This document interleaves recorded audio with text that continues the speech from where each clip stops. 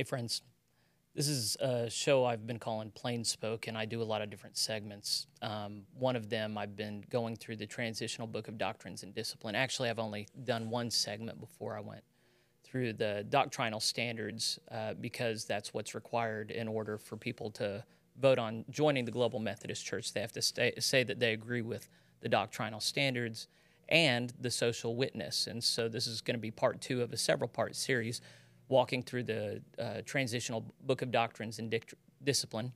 And today I'm joined by my brother Daniel Rickman. He's going to help me go through the social witness of the church.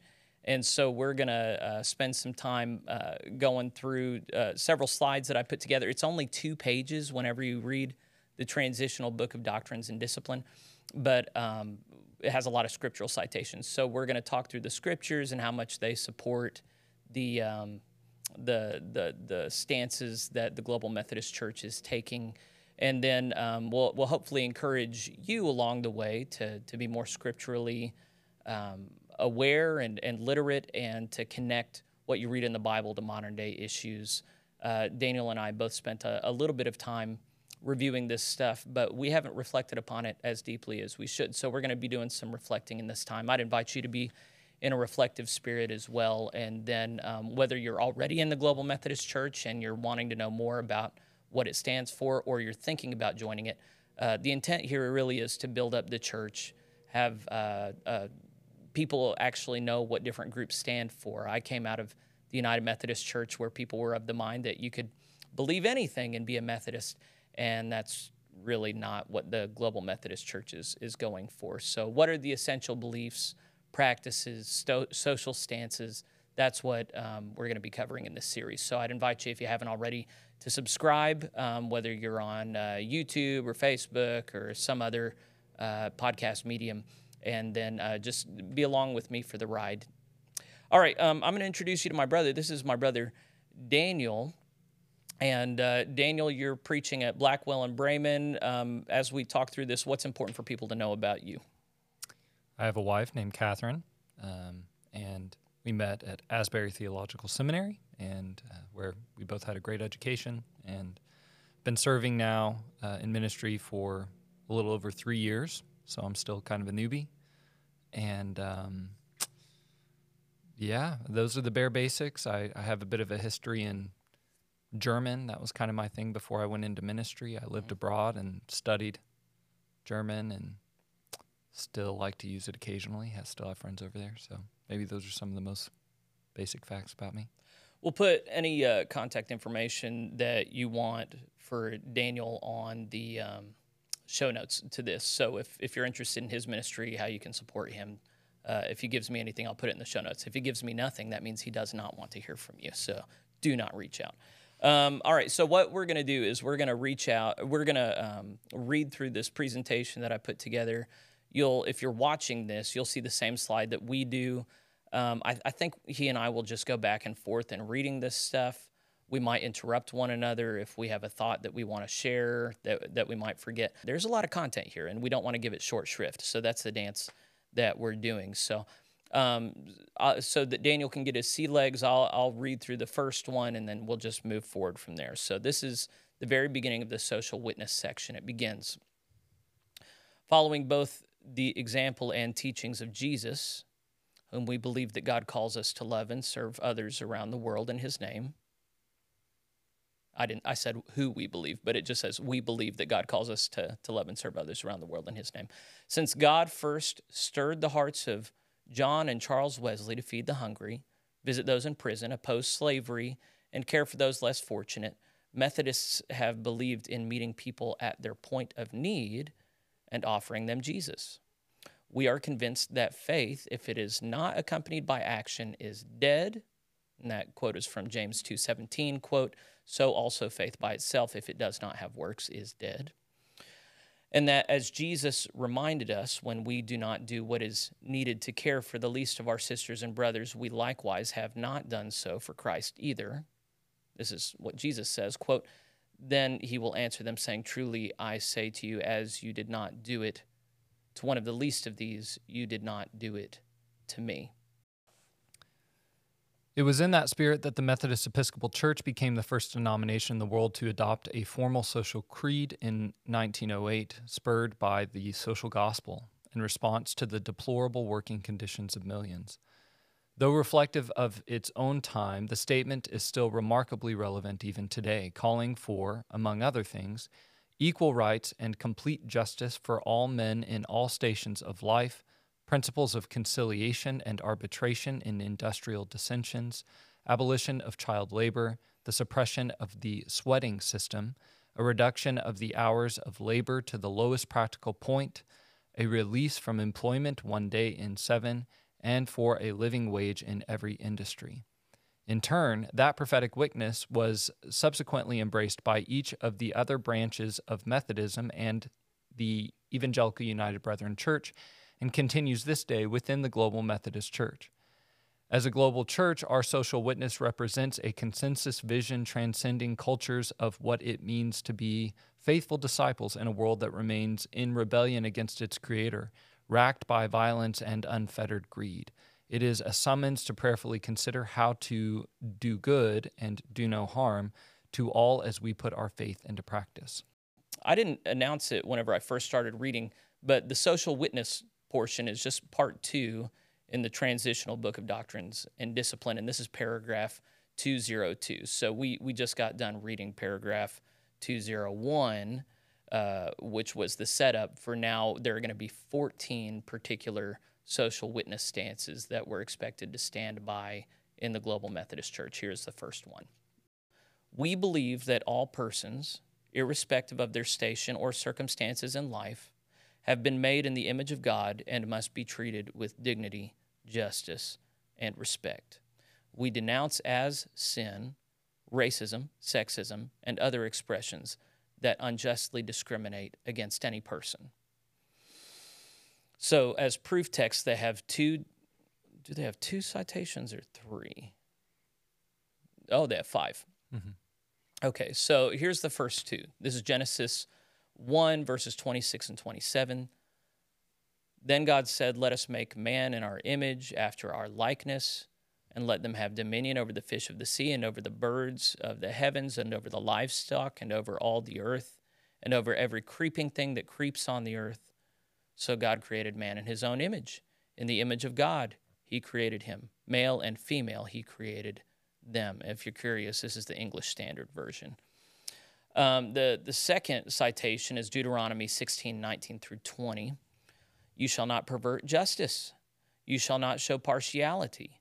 And you shall not accept a bribe, for a bribe blinds the eyes of the wise and subverts the cause of the righteous. Justice and only justice you shall follow, that you may live and inherit the land that the Lord your God is giving you. Okay, so from Luke 11, verse 42, "But woe to you, Pharisees, for you tithe mint and rue and every herb, and neglect justice and the love of God. These you ought to have done without neglecting the others." And then Luke 19, verse 9, "And Jesus said to him, Today salvation has come to this house, since he also is a son of Abraham." And then lastly, Colossians chapter 3, verse 11, "Here there is not Greek and Jew, circumcised and uncircumcised, barbarian, Scythian, slave, free, but Christ is all and in all." Okay, number 2. We believe that life is a holy gift of God, whose beginnings and endings are set by God, and that it is the particular duty of believers to protect those who may be powerless to protect themselves, including the unborn, those with disabilities or serious illness, and the aged. So I actually did a segment with the Fugates. Did you see this? I saw the beginning. I haven't finished it. So me and Sarah Beth sat down with Nathan and Holly Fugate, who are much more active in the anti-abortion, pro-life. Yeah, I don't think they call themselves anti-abortion, but pro-life. And then, of course, as implications for end of life, mental disability, and the unborn. And they are advocating for the GMC to take a strong stand on this. And I wish I had thought to look in the transitional book of Doctrines and Discipline for what was said here, because it is a pretty strong statement. The scriptural undergirding is Genesis 2:7, which says, "Then the Lord God formed the man of dust from the ground and breathed into his nostrils the breath of life, and the man became a living creature." Leviticus 19:32 says, "You shall stand up before the gray head and honor the face of an old man, and you shall fear your God. I am the Lord." So that would address the aged. Jeremiah 1:5 says, "Before I formed you in the womb, I knew you, and before you were born, I consecrated you. I appointed you as a prophet to the nations." So the notion being that the unique call of Jeremiah is reflected in every single person. And then Luke chapter 1, verses 41 through 44 has the story of Elizabeth. "And when Elizabeth heard the greeting of Mary, the baby leaped in her womb. And Elizabeth was filled with the Holy Spirit, and she exclaimed with a loud cry, 'Blessed are you among women, and blessed is the fruit of your womb. And why is this granted to me, that the mother of my Lord should come to me? For behold, when the sound of your greeting came to my ears, the baby in my womb leaped for joy.'" The sacredness of all life compels us to resist the practice of abortion except in the cases of tragic conflicts of life against life, when the well-being of the mother and the child are at stake. We do not accept abortion as a means of birth control or gender selection, and we call upon all Christians as disciples of the Lord of life to prayerfully consider how we can support these women facing unintended pregnancies without adequate care, counsel, or resources. You want me to go and read the scriptures? Sure. So the first comes from Exodus 22, verses 22 and 23. "You shall not mistreat any widow or fatherless child. If you do mistreat them and they cry out to me, I will surely hear their cry." Then James 1, verse 27, "Religion that is pure and undefiled before God and God the Father is this, to visit orphans and widows in their affliction, and to keep oneself unstained from the world." And then finally, Psalm 139, verses 13 through 16. "For you formed my inward parts. You knitted me together in my mother's womb. I praise you, for I am fearfully and wonderfully made. Wonderful are your works. My soul knows it very well. My frame was not hidden from you when I was being made in secret, intricately woven in the depths of the earth. Your eyes saw my unformed substance. In your book were written, every one of them, the days that were formed for me, when as yet there was none of them." This is point 4, still paragraph 202. So all of these, the rest is going to be in paragraph 202. "We believe that all should have the right to work in safe conditions with fair compensation and free of grinding toil or exploitation by others. We respect the right of workers to engage in collective bargaining to protect their welfare. We pray that all should be allowed to freely follow their vocations, especially those who work on the frontiers of truth and knowledge, and those who may enrich the lives of others with beauty and joy. We acknowledge that science and technology are gifts of God intended to improve human life, and we encourage dialogue between faith and science as mutual witnesses to God's creative power." All right, so we're not anti-science. Let it be known. We'll come back to some of this, but here's the scriptural citations. Deuteronomy 5:12 through 14 says, "Observe the Sabbath day to keep it holy, as the Lord your God commanded you. 6 days you shall labor and do all your work, but the seventh day is a Sabbath to the Lord your God. On it you shall not do any work, you or your son or your daughter, or your male servant or your female servant, or your ox or your donkey, or any of your livestock, or the sojourner who is within your gates, that your male servant and your female servant may rest as well as you." So, of course, that one, I doubt they're trying to reinstitute the Sabbath in the way that the Hebrews observed it. I'm sure they're just making the case, hey, shouldn't be rest. People need rest. Yeah, people need rest. You shouldn't be working. It's an issue of justice. Everybody needs rest. Yeah. Okay, so back to the citations. Luke 10:7 through something. It might just be 7. No, it's just 7. "And remain in the same house, eating and drinking what they provide, for the laborer deserves his wages. Do not go from house to house." That's Jesus' instructions to the disciples when they're going house to house ministering. I'm not sure what it has to do with this particular. I think they're just playing off of the phrase, "the laborer deserves his wages." Ah, that feels kind of like proofs texting to me. But, whatever. Okay, sure. "So whether you eat or drink," this is 1 Corinthians 10:31, "whether you eat or drink or whatever you do, do all to the glory of God." How's that one connected? I think it's the language where they talked about people being allowed to freely follow their vocations, especially those who work on the frontiers of truth and knowledge, and those who may enrich the lives of others with beauty and joy. So whatever you do, whether you eat or drink, do it for to God's the glory of God. Yeah, there's Okay. a lot of vocations out there that can do things for God's glory that are beautiful and Okay. testify to the truth. And then 1 Timothy 5:18, quote, "For the scripture says, quote, you shall not muzzle an ox when it treads out the grain, and the laborer deserves his wages." Yeah, point 5, I think it's your turn to read.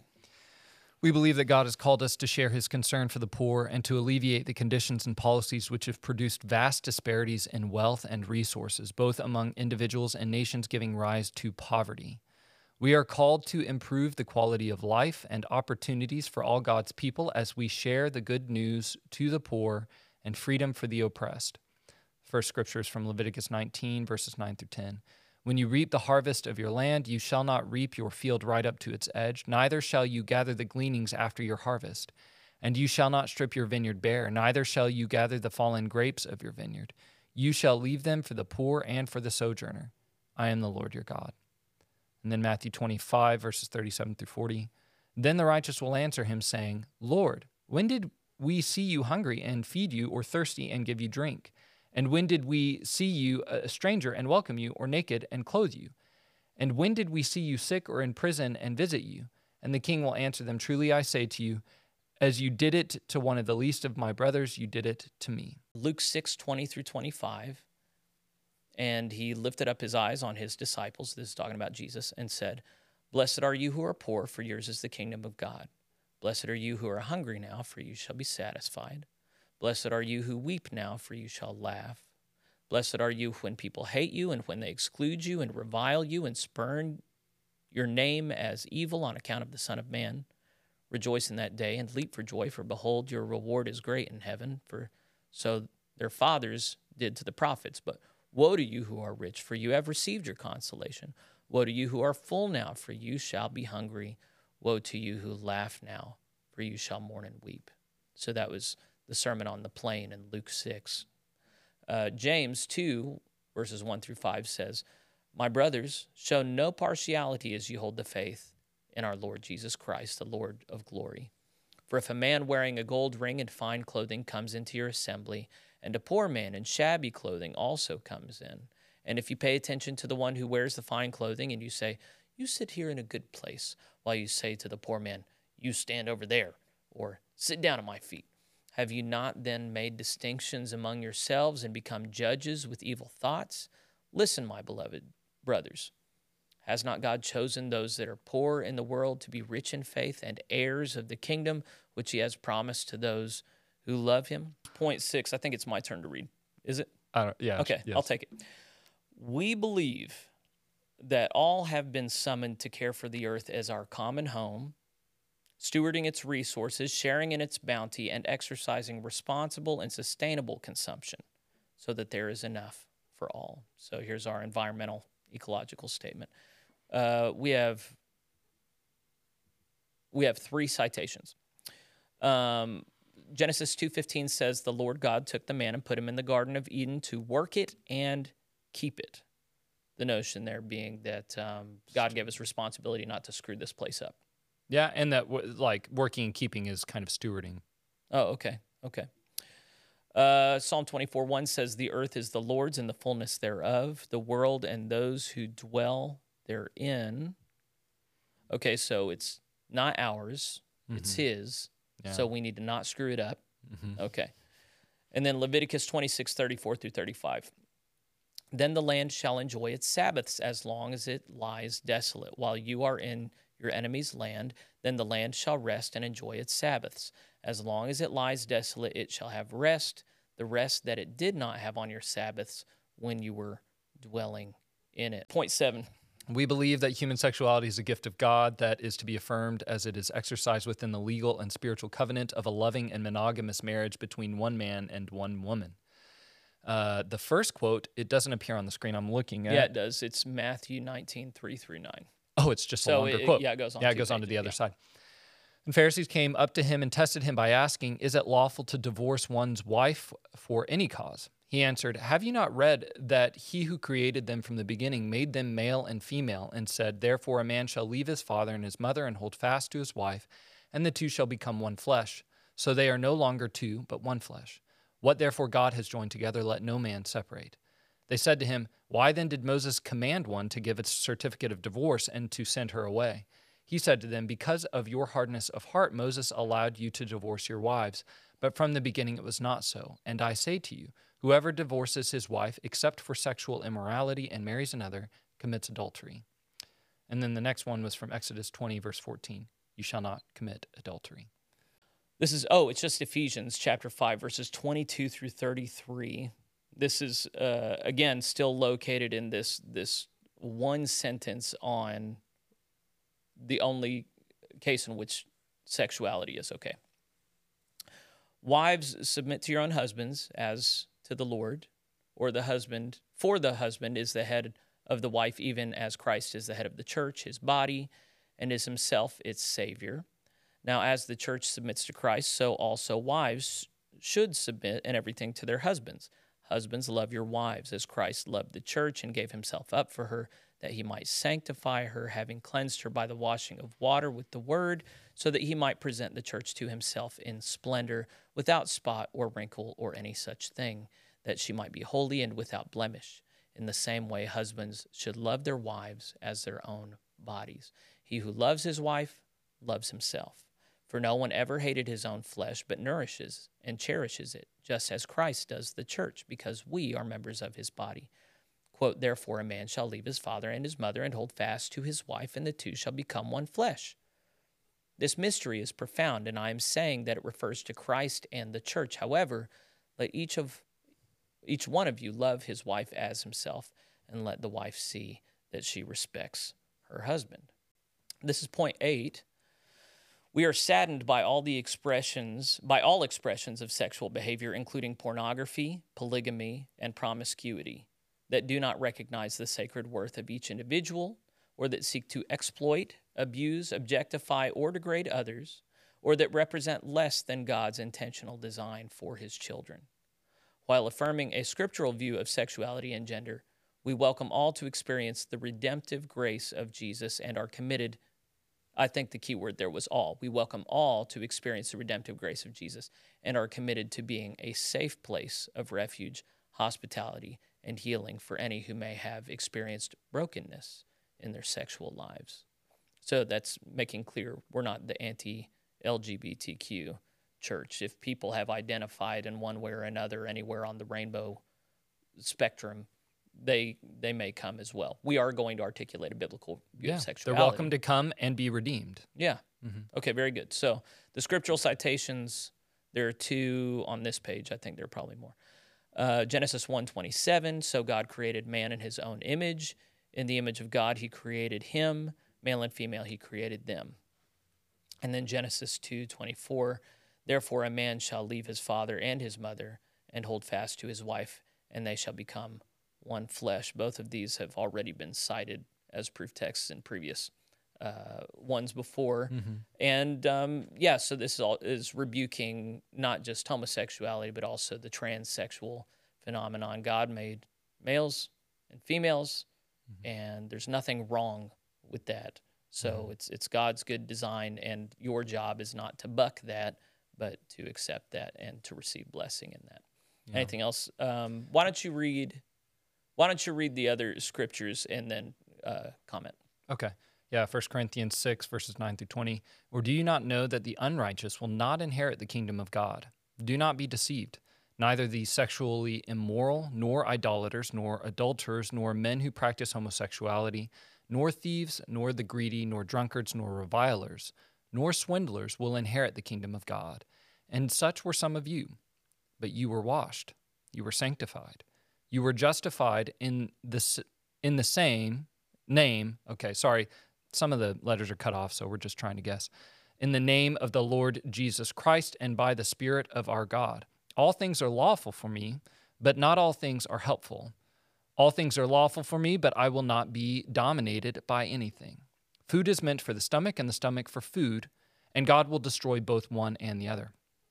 The body is not meant for sexual immorality, but for the Lord, and the Lord for the body. And God raised the Lord, and will also raise us up by his power. Do you not know that your bodies are members of Christ? Shall I then take the members of Christ and make them the members of a prostitute? Never. Or do you not know that he who is joined to a prostitute becomes one body with her?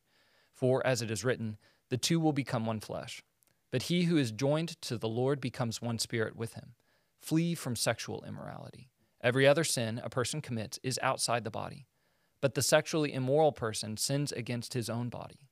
Or do you not know that your body is a temple of the Holy Spirit within you, whom you have from God? You are not your own, for you were bought with a price, so glorify God in your body. We believe that children, whether through birth or adoption, are a sacred gift to us from God, and we accept our responsibility to both protect and nurture the youngest among us, particularly against such abuses as enforced child labor, involuntary conscription, human trafficking, and other such practices in the world. The first scripture from Deuteronomy 4, verses 9 through 10, only take care and keep your soul diligently, lest you forget the things that your eyes have seen, and lest they depart from your heart all the days of your life. Make them known to your children and your children's children, how on the day that you stood before the Lord your God at Horeb, the Lord said to me, gather the people to me, that I may let them hear my words, so that they may learn to fear me all the days that they live on the earth, and that they may teach their children so. And then Psalm 127, verses 3 through 5. Behold, children are a heritage from the Lord, the fruit of the womb, a reward. Like arrows in the hand of a warrior are the children of one's youth. Blessed is the man who fills his quiver with them. He shall not be put to shame when he speaks with his enemies in the gate. But if a widow has children or grandchildren, let them first learn to show godliness to their own household and to make some return to their parents. For this is pleasing in the sight of God. But if anyone does not provide for his relatives, and especially for members of his household, he has denied the faith and is worse than an unbeliever. If any believing woman has relatives who are widows, let her care for them. Let the church not be burdened, so that it may care for those who are truly widows. Point 10. We believe that followers of God have been called to exercise self-control and holiness in their personal lives, generosity and kindness in their relations with others, and grace in all matters of life. It's kind of just a statement about holiness. And holiness. Mm-hmm.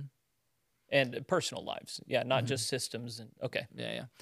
So the first scripture comes from Romans 12, 9 through 21. Let love be genuine. Abhor what is evil. Hold fast to what is good. Love one another with brotherly affection. Outdo one another in showing honor. Do not be slothful in zeal. Be fervent in spirit. Serve the Lord.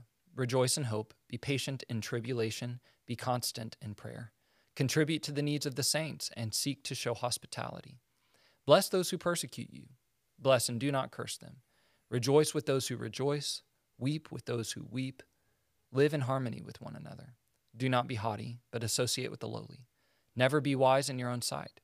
Repay no one evil for evil, but give thought to do what is honorable in the sight of all. If possible, so far as it depends on you, live peaceably with all. Beloved, never avenge yourselves, but leave it to the wrath of God, for it is written, vengeance is mine, I will repay, says the Lord. To the contrary, if your enemy is hungry, feed him. If he is thirsty, give him something to drink. For by so doing, you will heap burning coals on his head. Do not be overcome by evil, but overcome evil with good. The next one is Galatians 5, 22 through 23. But the fruit of the Spirit is love, joy, peace, patience, kindness, goodness, faithfulness, gentleness, self-control. Against such things there is no law. Point 11, we believe in the rule of justice and law in society. I think they said that for the Reagan conservatives. Nixon conservatives. In the right of individuals to follow God's call and to lawfully immigrate to new places. Okay, they put that for the Democrats, I guess. And in the pursuit of peace, both between nations and individuals. Okay. We offer ourselves to work in order to reduce the bitterness that has overflowed in God's world. Okay, there's a lot there. We'll try and hold on to all of it. The first citation is Genesis 12:1. Now the Lord said to Abram, go from your country and your kindred and your father's house to the land that I will show you. Next citation is 2 Corinthians 13:11. Finally, brothers, rejoice. Aim for restoration, comfort one another, agree with one another, live in peace, and the God of love and peace will be with you. Okay, I see the themes there being very clear. The next one is kind of a lengthy one from Ephesians chapter 2, verses 11 through 19. Therefore, remember that at one time you gentle... Okay, so first off, there was a typo on this one. It made no sense. Mm-hmm. So I think this is the section that we're talking about, but Okay. I'm not for sure which one. Okay, remember that at one time you Gentiles in the flesh called the uncircumcision by what is called the circumcision, which is made of the flesh by hands, in the flesh by hands. Remember that you were at that time separated from Christ, alienated from the commonwealth of Israel, and strangers to the covenants of promise, having no hope and without God in the world. But now in Christ Jesus, you who once were far off have been brought near by the blood of Jesus, of Christ. For he himself is our peace, who has made us both one and has broken down in his flesh the dividing wall of hostility by abolishing the law of commandments expressed in ordinances, that he might create in himself one new man in place of the two, so making peace, and might reconcile us both to God in one body through the cross, thereby killing the hostility. And he came and preached peace to you who were far off and peace to those who were near, for through him we both have access in one spirit to the Father. So then, you are no longer strangers and aliens, but you are fellow citizens with the saints and members of the household of God, built on the foundation of the apostles and prophets, Christ Jesus himself being the cornerstone, in whom the whole structure, being joined together, grows into a holy temple in the Lord. In him you also are being built together into a dwelling place for God by the Spirit. That's Ephesians chapter 2, verses 11 through 19. Isaiah 11, verses 1 through 9. There shall come forth a shoot from the stump of Jesse, and a branch from his root shall bear fruit. And the Spirit of the Lord shall rest upon him, the Spirit of wisdom and understanding, the Spirit of counsel and might, the Spirit of knowledge and the fear of the Lord. And his delight shall be in the fear of the Lord. He shall not judge by what his eyes see, or decide disputes by what his ears hear. But with righteousness he shall judge the poor, and decide with equity for the meek of the earth. And he shall strike the earth with the rod of his mouth, and with the breath of his lips he shall kill the wicked. Righteousness shall be the belt of his waist, and faithfulness the belt of his loins. The wolf shall dwell with the lamb, and the leopard shall lie down with the young goat, and the calf and the lion and the fattened calf together, and a little child shall lead them. The cow and the bear shall graze, their young shall lie down together, and the lion shall eat straw like the ox. The nursing child shall play over the hole of the cobra, and the weaned child shall put his hand on the adder's den. They shall not hurt or destroy in all my holy mountain, for the earth shall be full of the knowledge of the Lord as the waters cover the sea. All right, this is point 12. We believe the practice of the golden rule, treating others as we would wish to be treated, can effectively guide our social and business relationships. We seek to cultivate the mind of Christ and a heart for others. We have two citations here. Matthew 7:12 says, "So whatever you wish that others would do to you, do also to them, for this is the law and the prophets." That's, of course, Jesus' words.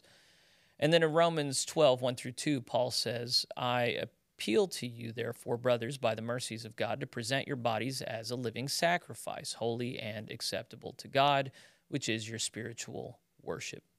Do not be conformed to this world, but be transformed by the renewal of your mind, that by testing you may discern what is the will of God, what is good and acceptable and perfect." Point 13, I believe it's your turn. We believe that each person should have the right to exercise their religious beliefs without fear of persecution, and that government should respect freedom of religion and the important role of faith communities within the greater society. We further denounce discrimination or persecution which may target any because of their gender, economic status, ethnic or tribal identity, age, or political views. From Isaiah 1, verse 17, "Learn to do good, seek justice, correct oppression, bring justice to the fatherless, plead the widow's cause." Matthew 5, verse 44, "But I say to you, love your enemies and pray for those who persecute you."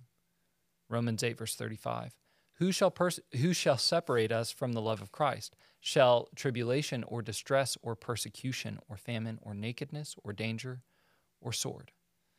Final one is point 14. And Your turn. is it? Okay. This is the last one, folks. We believe in the final triumph of righteousness when the kingdoms of this world shall become the kingdom of Christ, and we accept our calling to work towards that end as Christ's light and the salt of the earth. Here's the scriptural citations. You are the salt of the earth. Oh, okay, yeah, you already cited this. You are the salt of the earth, but if salt has lost its taste, how shall its saltiness be restored? It is no longer good for anything except to be thrown out and trampled under people's feet. You are the light of the world. A city set on a hill cannot be hidden, nor do people light a lamp and put it under a basket, but on a stand, and it gives light to all the house. In the same way, let your light shine before others so that they may see your good works and give glory to your Father who is in heaven.